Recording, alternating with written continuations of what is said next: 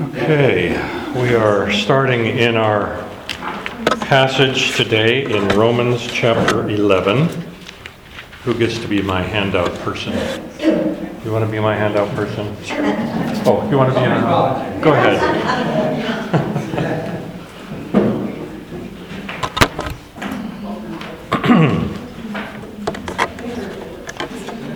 Whenever I come to these sections of Scripture that are declared being difficult, I always have to wonder, well, why is this particular passage declared as such? And I wrote some preliminary thoughts that I wanted to express to the group before we get into the text itself. And I wrote this: I spent more time thrashing around chapter 11 of Romans than I anticipated. And you worked out an airplane to Stanford. Yeah, well, now I understand even more why I avoided teaching this chapter before. In fact, I have a folder of past times that I have taught Romans, and my teaching notes on chapter 11 start with verse 33, which is the benediction and the good stuff. And I skipped all the rest. So you wonder, well, why? That's kind of obvious. We just read it and we just figure it out. Well, here's some of the issues. A huge question many commentators and expositors try to answer is whether or not in the last days, in your eschatological understanding, your understanding of the end times, the return of Christ, of whether or not there is a place for ethnic Israel, the Jewish nation, in God's final plan. The argument, extrapolated, starts in Romans chapter 11 and ends up with whatever conclusion they render. Let me read to you a portion of a transcription. The transcription, unfortunately, was done by a computer. So I have a subscription to a program called Otter.ai, artificial intelligence. And I can put in an MP3 and it spits out a transcription that's a complete mess. But at least it's the general way, and it allows me the ability, because I can speed read, more so than sitting and listening to someone that I may or may not extrapolate one or two sentences and then I can't remember what was said. This way I can come back and underline something. Well, there's a teacher named Kim Riddlebarger who is with White Horse Inn, if you are familiar with that organization, Michael Horton and Core Christianity. And in his lecture or his sermon, I don't know which it was. I think it's a sermon because it said it was done in a church. But wow, if that's what he's preaching, they're getting a theological education in their Sunday morning services. He has this lecture trying to summarize a particular viewpoint on this passage regarding the end times. Okay, so just bear with me here. It must be pointed out that it's got to start at a different part. Now, one popular interpretation many of us that were raised on is dispensationalism.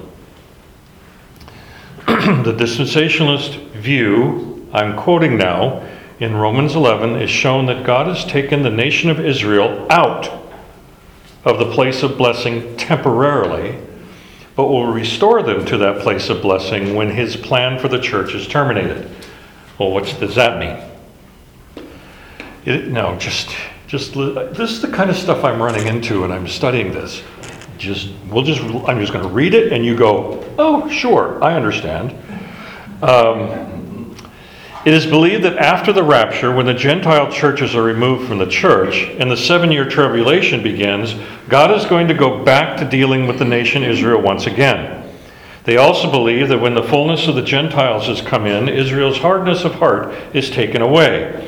And the 70th week of Daniel's prophecy begins when God returns to dealing with Israel, now that the Gentile church has been taken off the earth.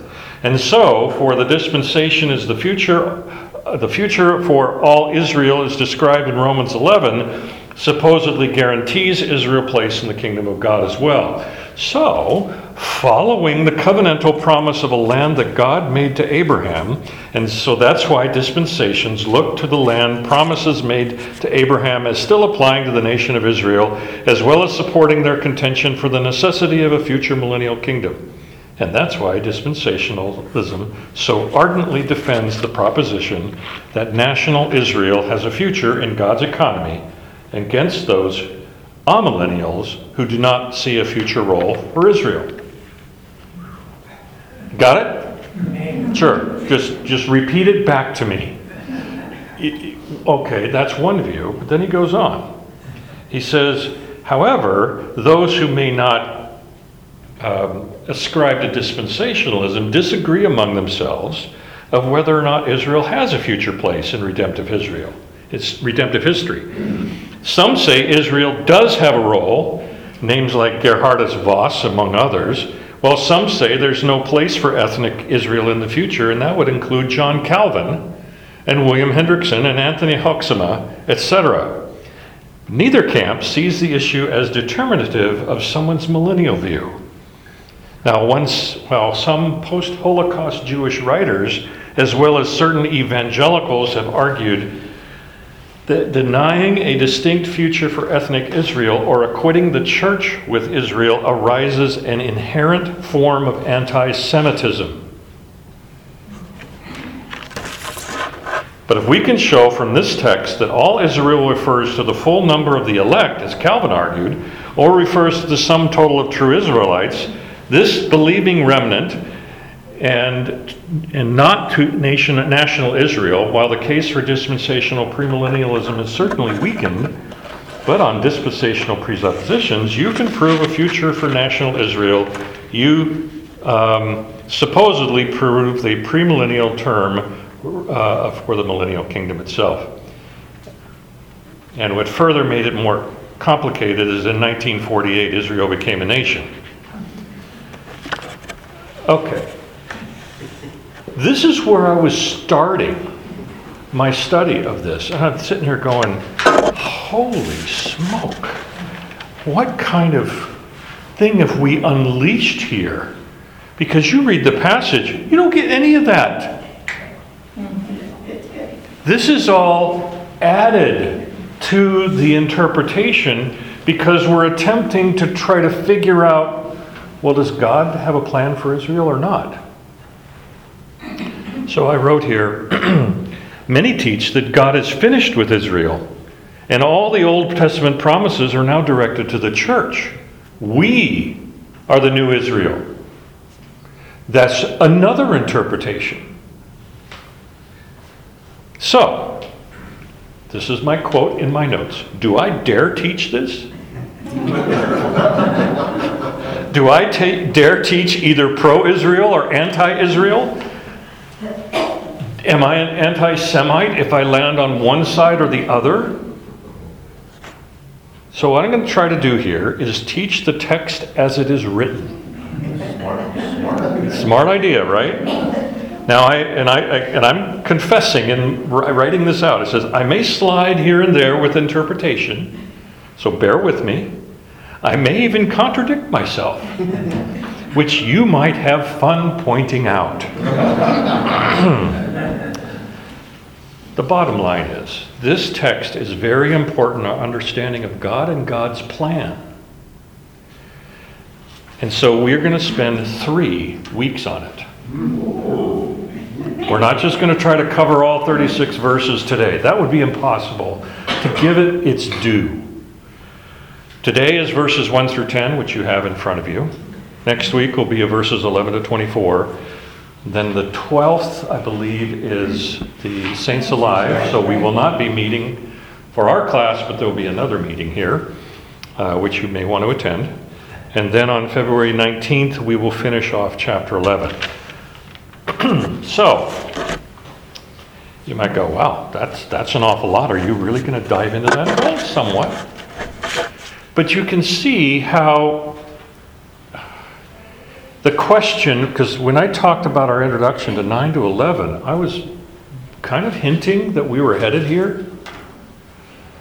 Because the question is, where does Israel fit in God's plan? I had an interesting talk with Philip and his family's background. And I'm probably going to misrepresent it, so correct me if I'm wrong. But your family was in Jerusalem. And when did they leave? 1960? No, 1948. 1948, when Israel was established, because of the frustration as Arabic Christians with the Jews being put and basically kicking people out. And then they moved to Beirut, if I'm correct.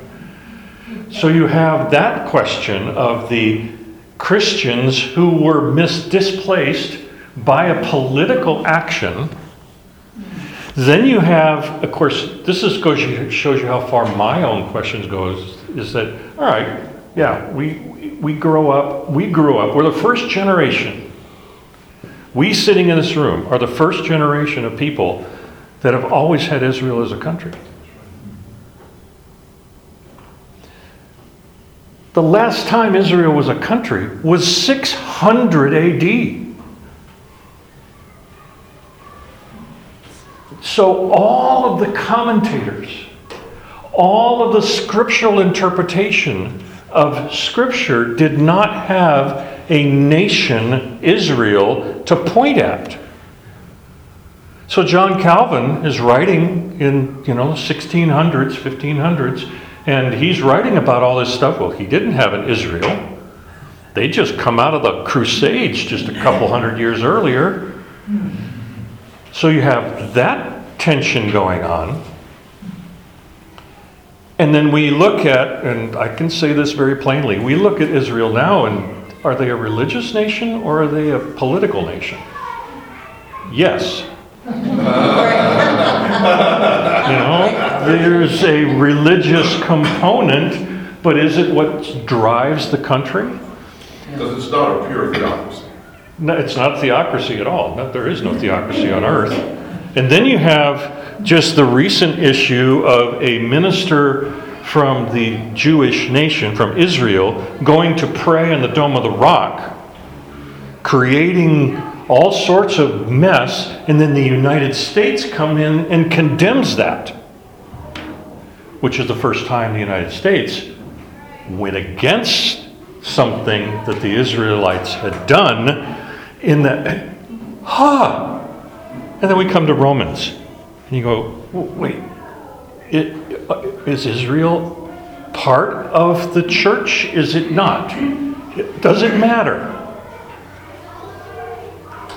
Yeah, if you expect me to answer that question, that ain't going to happen.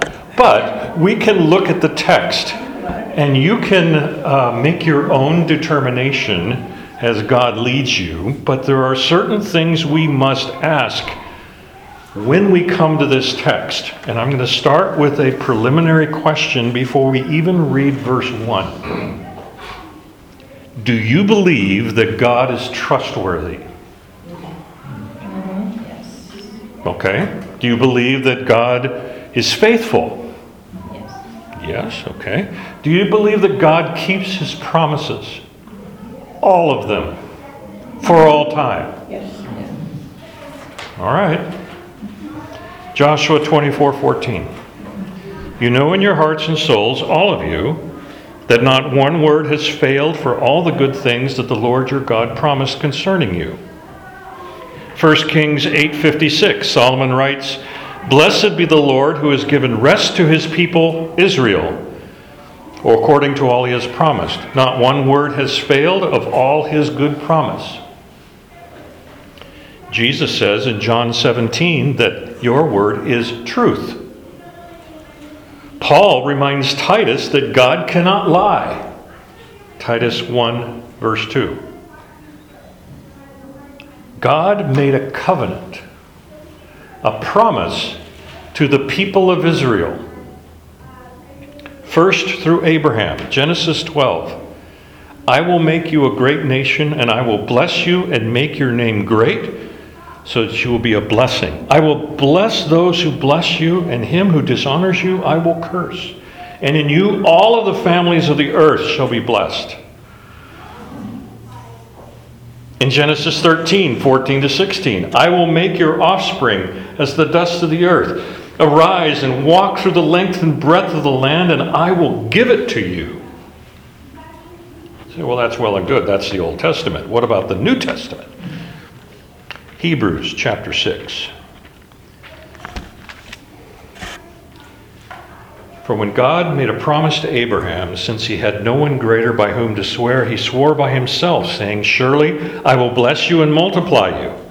And thus Abraham, having patiently waited, attained a promise.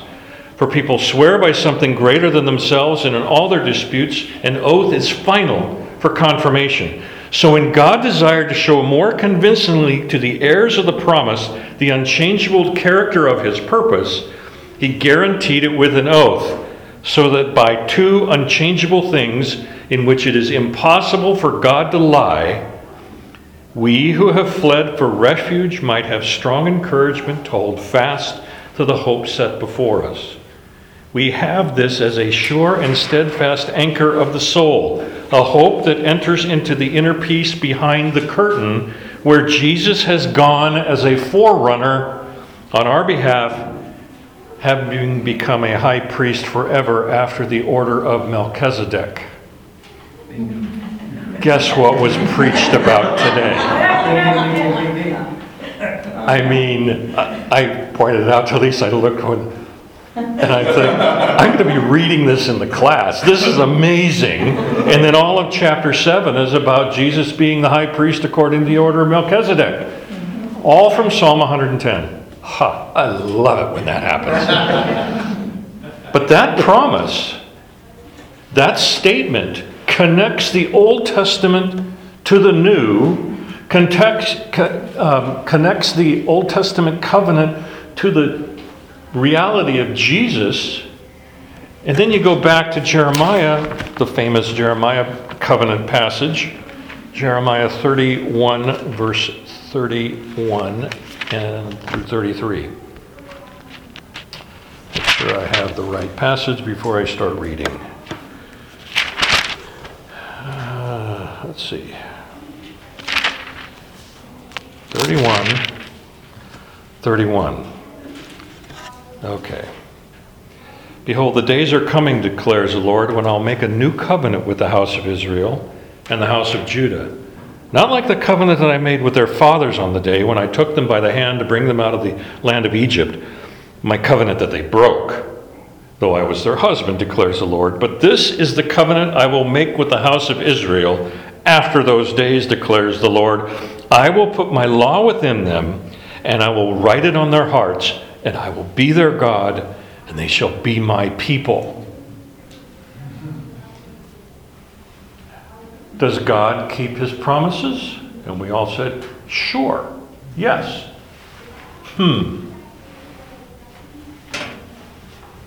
He's promising this to whom? The Jews, the people of Israel. But the Jewish people stumbled over the stumbling stone, which we saw in chapter 10 of Romans 9. And in Romans 10:21, the last verse before we read today's verse, it says, but of Israel, God says, all day long have I held up my hands to a disobedient and contrary people.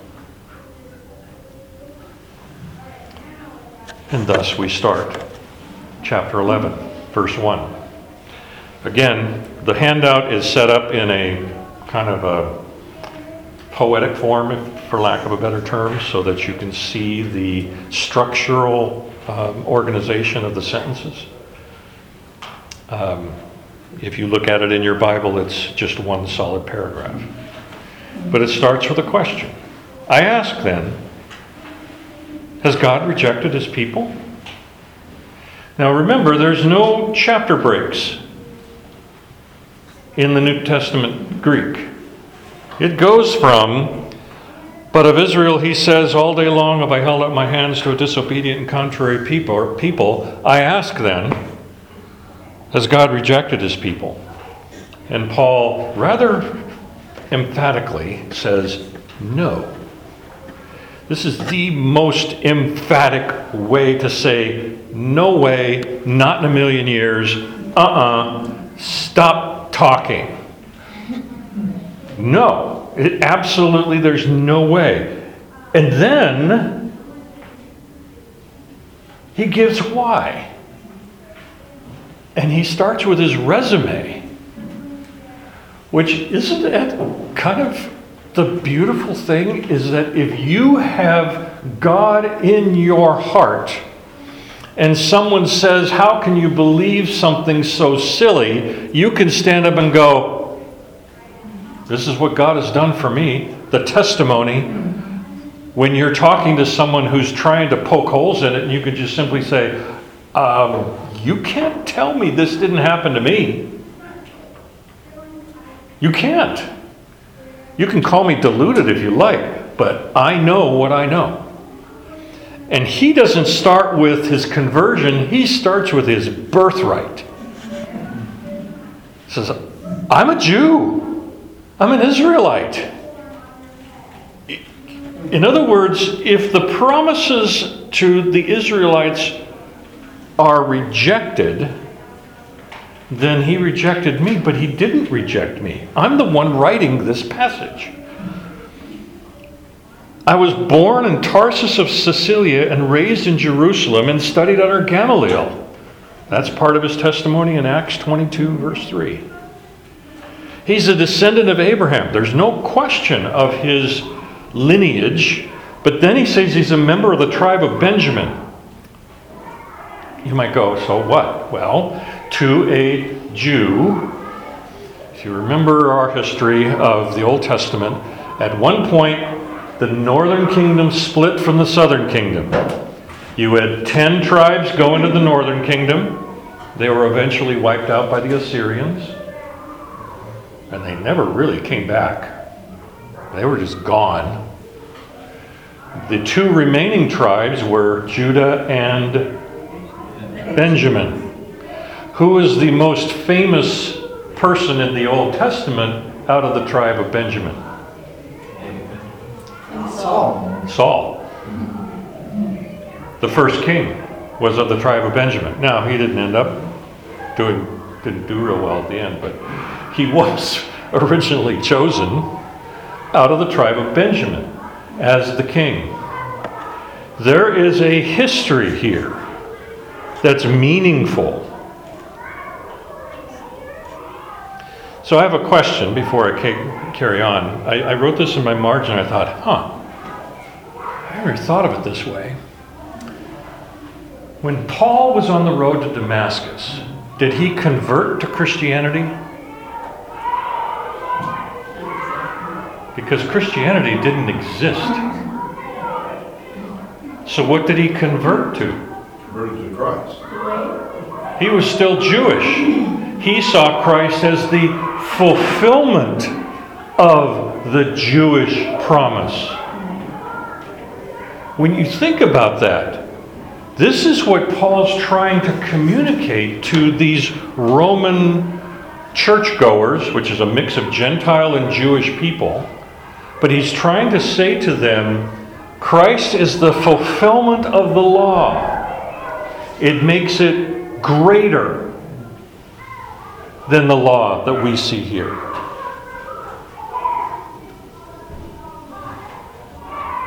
So Paul didn't become a Christian.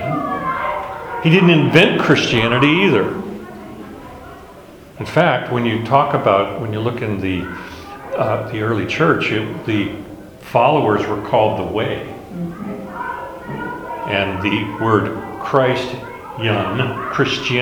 Christ follower, kind of grew out of that. It wasn't a belief system that Paul went, I see the truth over here, and he came over to it. No, he saw Judaism. He saw his Jewishness as the truth. And so for him to say, I'm an Israelite, a descendant of Abraham, a member of the tribe of Benjamin, God has not rejected his people whom he foreknew. Oh, hooray, we just stepped on foreknew. Yay. Here we go. Predestination. God's divine sovereignty, man's responsibility. Oh, well, didn't we just do that last week? Do I have to talk about it again? Yes, I do, because it's right here. God has not rejected his people, the Israelites. He's holding on to that promise, and he's known about it from the beginning. I wrote here, God's plan, God's design before time was even created. We still struggle with this concept of foreknew because we think in our human mannerisms, if I know what's going to happen before it happens, then I can change my behavior to match the end. Well, wait. So if you knew, I mean, it's the whole fun thing about time travel in science fiction. Back to the future. You know, if you could go back in time and invest in Microsoft. I mean, I was looking at, I actually did this. I went into the Microsoft stock chart and looked at its beginning. And because of the stock splits over time, that initial share was worth 10 cents. It's now worth $230 or something. So if you bought 1 million shares at 10 cents, you'd be doing okay now. And you would have known when to sell your Tesla stock. Sorry. You would have known when to do, but no, you wouldn't. See, that's the irony of the foreknowledge. We put it in our human terms, and then we start going, but then that takes away human agency, that we had no choice, because God had already predetermined that I'm going to sit in that chair in 35 seconds. I've just made a declaration. Am I going to choose or not? Or will God determine that? I'm watching the clock.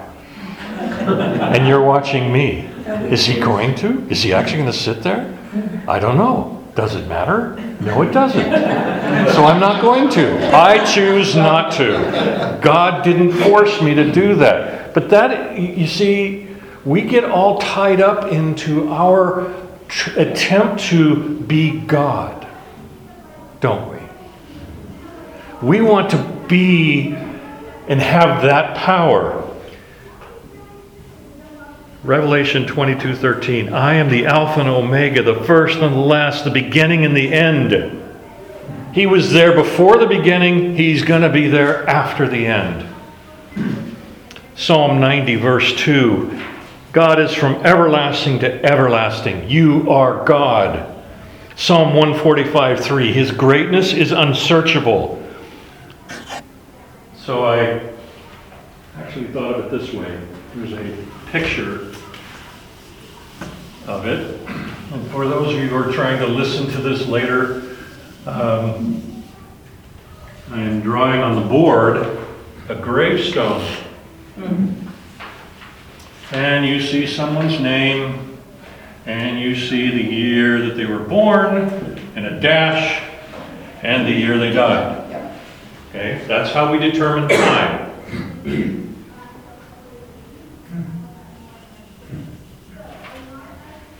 For one thing, God isn't dead, so we can't put him on a gravestone. But for God, he's the dash. He sees the dash because he's all the way out here and he's all the way out here.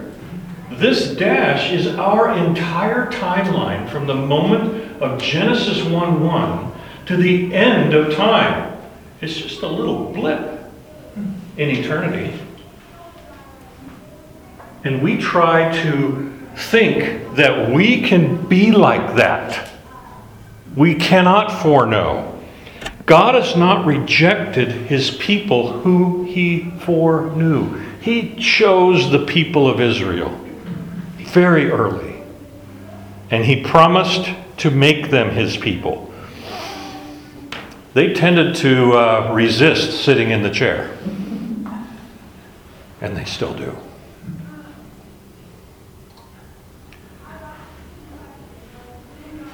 And he goes on. He says, don't you know what the scripture says of Elijah? How he appeals to God against Israel? And you're going, I'm biblically illiterate. No, I don't. I don't know who that Elijah guy is. Did you happen to see the lyrics of the song that was sung today? It was from the the oratory of Mendelssohn from Elijah. I'm sort of going, oh, come on. This is for you, Steve. You know, how in the world that we're going to be referring to Elijah and they're singing these lyrics? He is watching over Israel, slumbers not nor sleeps. Shouldest thou, walking in grief, languish, he will quicken thee. I'm not saying that's scripture, but it's based on it.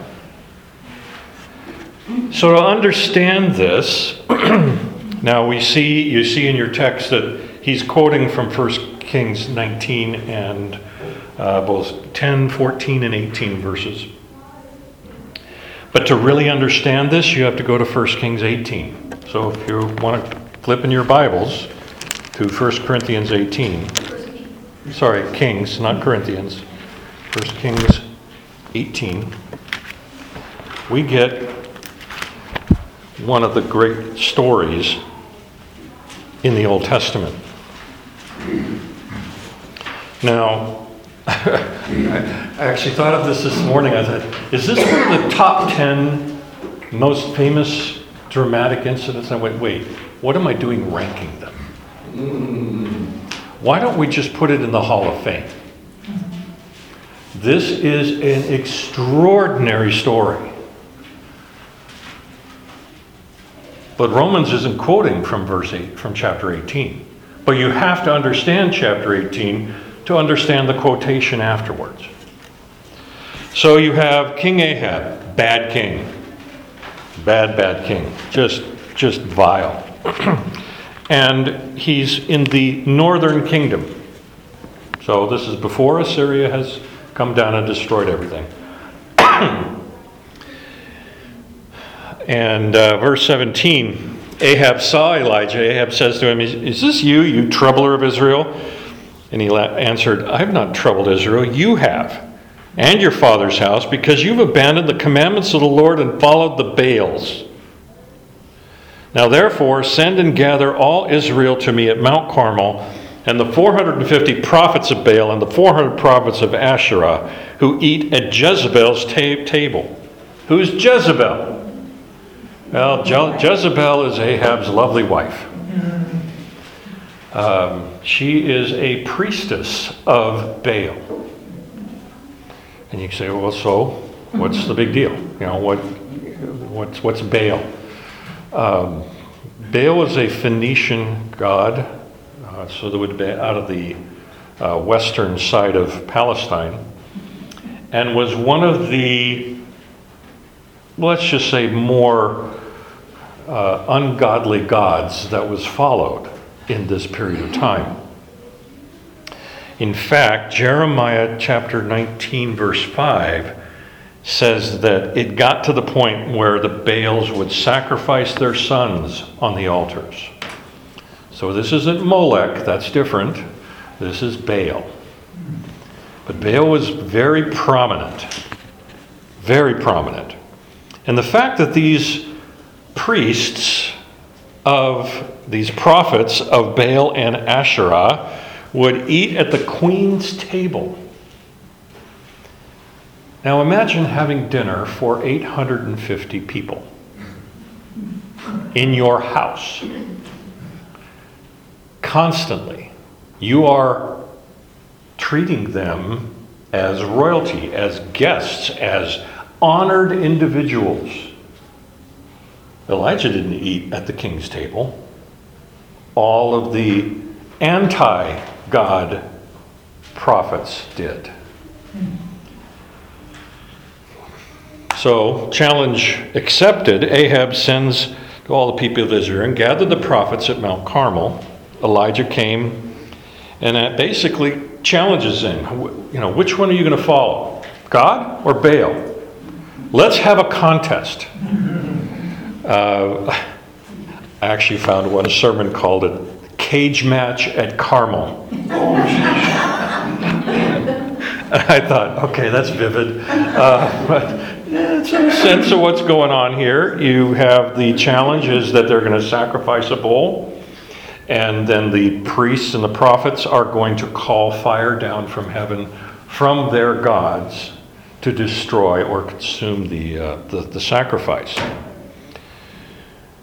And then Elijah going to prepare another one, and then he will do the same, but he lets them go first. Now, from what we can figure, they started at dawn. And they began praying and dancing and calling out, Baal, answer us. You see that in verse 26. And there was no voice and no one answered. And they limped around the altar that they had made. At noon, so 6 hours later, Elijah mocked them. Cry aloud. He's a god. Either he's musing or he's relieving himself. Okay. Now you're just trash talking here at this point. Maybe he's on a journey or he's asleep and he has to be awakened, and they got more enthusiastic. They began to cut themselves to the point that they were bleeding and blood is gushing out of them in their antics and their ability to try to hear or force their God to answer. Now, I'm going to stop here for a second. And I've relayed this story before of obviously not quite as dramatic, but an experience I had in high school in Honolulu where we visited a Buddhist temple. It was part of our class on world religions. So we visit this Buddhist temple, and you see all these Buddhist icons everywhere, statues everywhere. And these apparently represented the ancestors of the families who attended this temple. And I saw this woman over on the side. She had a kind of, for lack of a better description, a Pringles can. So it wasn't a Pringles can, but it was shaped like that. And there were sticks in it, and she's shaking it vigorously until one of them fell out. And there were markings on the end of the sticks, Japanese markings. And she picked it up, shook her head, put it back in. She was she was trying to get the right answer. Then they would burn an incense for this prayer and then hit a gong to wake up the god so that when the smoke got there, they would answer. That was the ritual. And I'm just, what in the world? This seems so foreign to me. But of course, you grow up in that, and it's very natural. And you want to say, Elijah sees these antics and kind of going, oh, come on, you got to wake him up? Maybe he's asleep. Then they basically went on and on till around 3 o'clock. Then Elijah says to the people, come over to my altar. And because it's dried out and it probably would just be quick tinder, let's pour water on it. And let's pour more water on it. Let's saturate this. And if you have ever tried to light something that's wet, it doesn't cooperate real well. Then he prays, and boom. The water, the entire sacrifice is burnt up in flames. And it says here in verse 39, all the people saw this and fell on their faces and said, Yahweh, he is God. Yahweh, he is God. And Elijah said to them, seize the prophets of Baal, let not one of them escape. They seized them. Elijah brought them down to the brook Kishon and slaughtered them.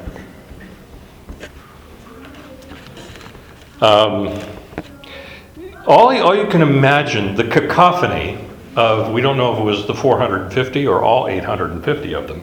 They probably didn't go quietly. This is not a pleasant experience. This isn't a, oh, we're going to lay you off. We are going to, we don't need your services any longer. This is a, we are going to destroy you. We are killing you. Then you figure after something like this, a great revival would break out in Israel. And Elijah would be at the forefront of a complete change of the people. Instead, chapter 19, Ahab told Jezebel all that Elijah had done and how he had killed all the prophets with the sword, the ones who used to be at her table. And Jezebel sends a messenger to Elijah saying, so may the gods do to me and more also if I do not make your life as the life of one by them this time tomorrow. And he was afraid, and he ran for his life. He went down to Beersheba. This is a very remote area. They can't find him. He's now a day's journey even further than that. And he says in verse 4, Lord, take away my life. I'm no better than my father's. He lay down and slept. And an angel touched him and said, eat. And he fell asleep again. Angel touched him a second time and said, eat. Take care. He ends up in a cave. And God speaks to Elijah through earth, wind, and fire. So you have a great wind. You have a great earthquake. You have great fire. And Elijah's not hearing it. And then he speaks in the small voice. In the midst of all this is chapter 19, verse 10. He said, I have been very jealous for the Lord, the God of hosts, for the people of Israel have forsaken their covenant, thrown down your altars, and killed your prophets with a sword. And I am the only one left, and they seek my life. Look at your handout. That's the verse in Romans 11. That's the verse that Paul pulls out of this story. He doesn't pull out the destruction of the prophets. He doesn't pull out the extraordinary miracle of the fire and the altar. He pulls out the depression of Elijah, saying, all this is happening and no one is following and no one is listening. I am alone. I am by myself. Then it says God speaks to him, and then verse 14, I have been very jealous for the Lord, the God of hosts, for the people of Israel have forsaken your covenant, thrown down the altars, and killed your prophets with the sword, and I only am left, and they seek my life to take it away, which is a repeat of verse 10, which is also in Romans 11. Then verse 4 of Romans 11, what is God's reply? You go down to verse 18 of 1 Kings 19. Yet I will leave 7,000 in Israel, and all the knees that have not bowed to Baal, and every mouth that has not kissed him. You might think you're the only one. Let me just say that's a rather narcissistic approach to everything. It's not about you, and it's also not trusting God.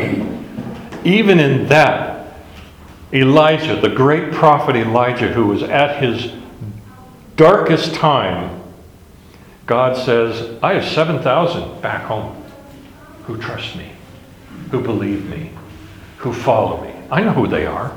I know them by name. You need to trust me. Verse 5. So too, at the present time, there is a remnant chosen by grace. Paul switches out of his Old Testament passage as the background and says, and today, right now, among you in Rome is a remnant chosen by grace. Now, the handout I have for you is from Chuck Swindoll's commentary. It's on page 2 of your handout. Is a chart that's created in there showing the remnant over history, starting with the children of Adam, and then at one point God chooses Abraham versus the Chaldeans. Then God chooses Isaac instead of Ishmael. God chooses Jacob and not Esau. God chooses Judah, the tribe of Judah, the southern kingdom, and not Israel, the northern kingdom. And then he has Jesus and the Jews. Now, understand that very last one, Chuck Swindoll, is from the dispensational perspective, which is why you see Jews versus Jesus here as a separation, just FYI. Where I find is fascinating on this chart are all the verses listed underneath in the Old Testament speaking about the remnant. You find it in Genesis, 2 Kings, 2 Chronicles, Ezra, Nehemiah, Isaiah, Jeremiah, Ezekiel, Amos, Micah, Zephaniah, Haggai, and Zechariah. All through the Old Testament, God promises that there will be a remnant. All throughout the entirety of Scripture, He promises, I will be your God and you will be my people. And then 90% of the people go, and God, all right, we'll save the remnant. This is how God foreknew. This is how God's choice, this is God's elect. That's how you view this. Not as God going, you wore the wrong color socks today. You're out. That isn't how God works. God works and looks at the heart. He talks about the circumcision in I think it's in Romans, or is it Galatians? Anyway, where it's talking about the circumcision, it's not the physical, it's the circumcision of the heart, which allows the Gentiles in, which we'll deal with next week. But the remnant, chosen by grace. There is always a remnant in God's story. I mean, you may have seen this before. It's not going to be news to most of you. But one way to remember the grace is God's riches at Christ's expense.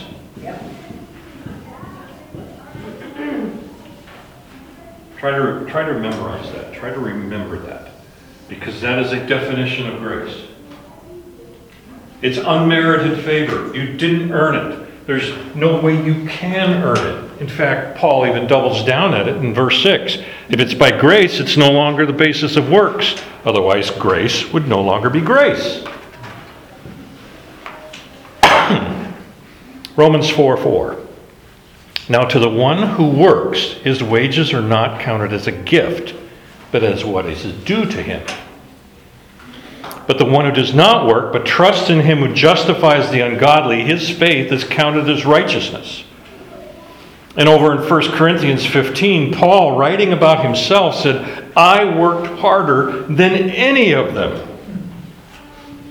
But it was not I, but the grace of God that is within me. Commentator Henry Alford says, let us remember when we say an election of grace, how much those words imply, namely, nothing short of the entire exclusion of all human work from the question. Let those two terms be regarded as and kept distinct from one another, and do not let us attempt to mix them and destroy the meaning of each. Grace is a gift. Unmerited, unwarranted. And I have to say, Paul didn't deserve it. He was a nasty cuss. I mean, he was killing Christians.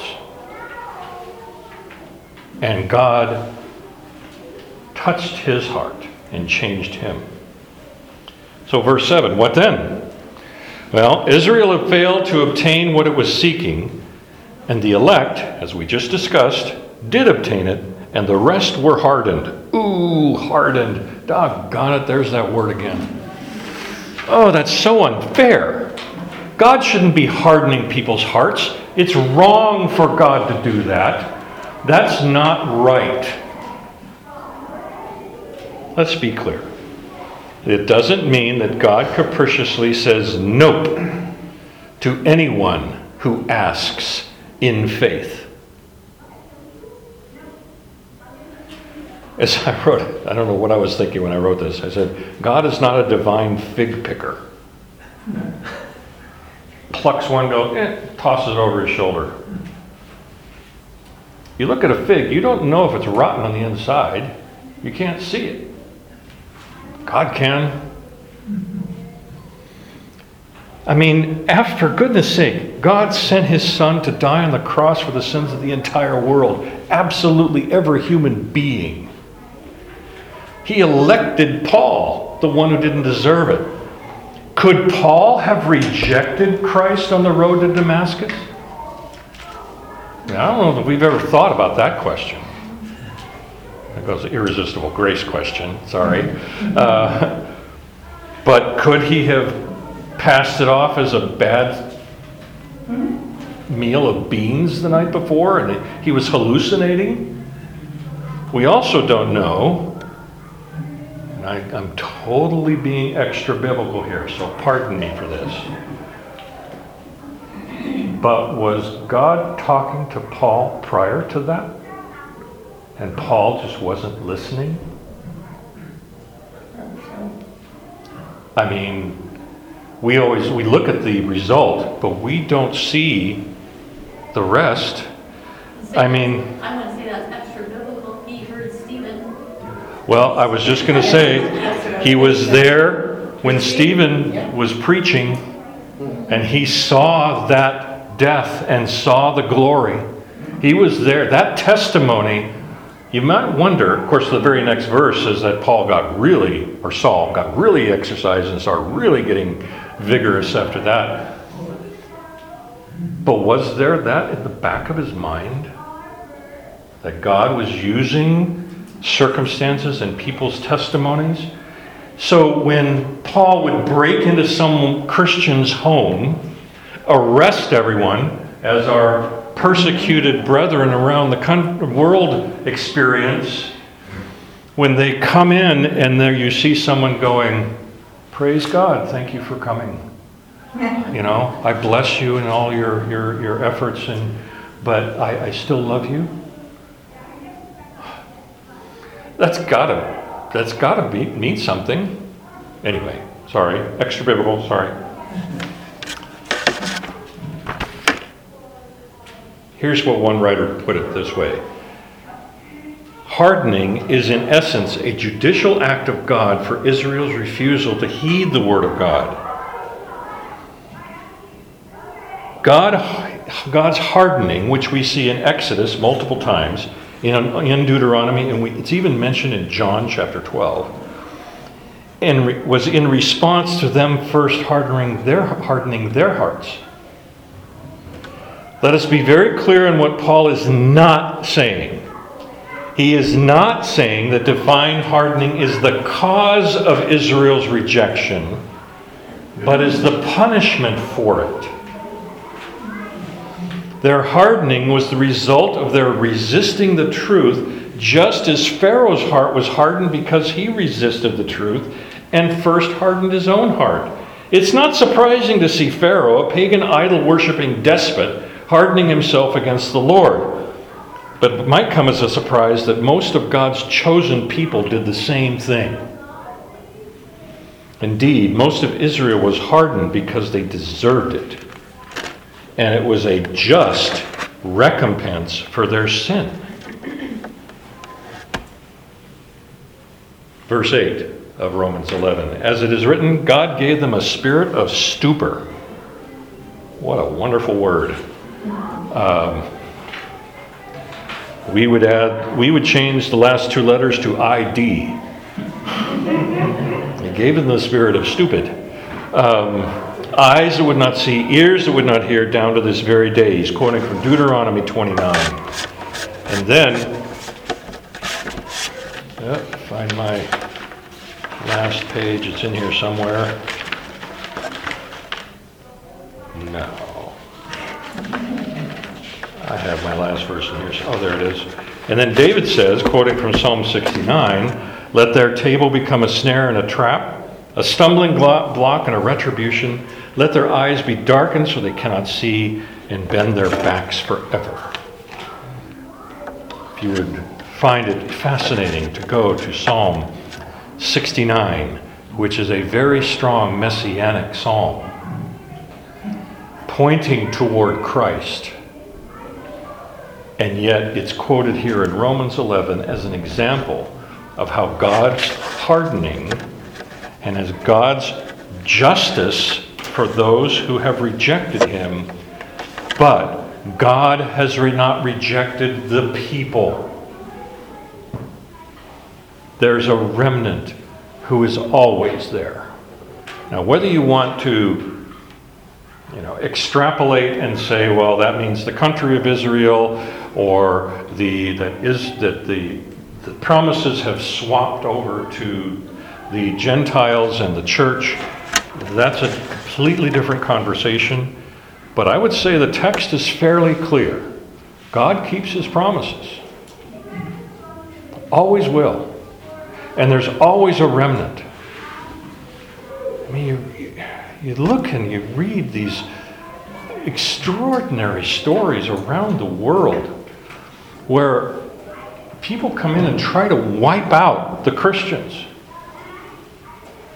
And then suddenly, 5 years later, there's a revival? How does that happen? It means there was a remnant that did not quit, that did not go away.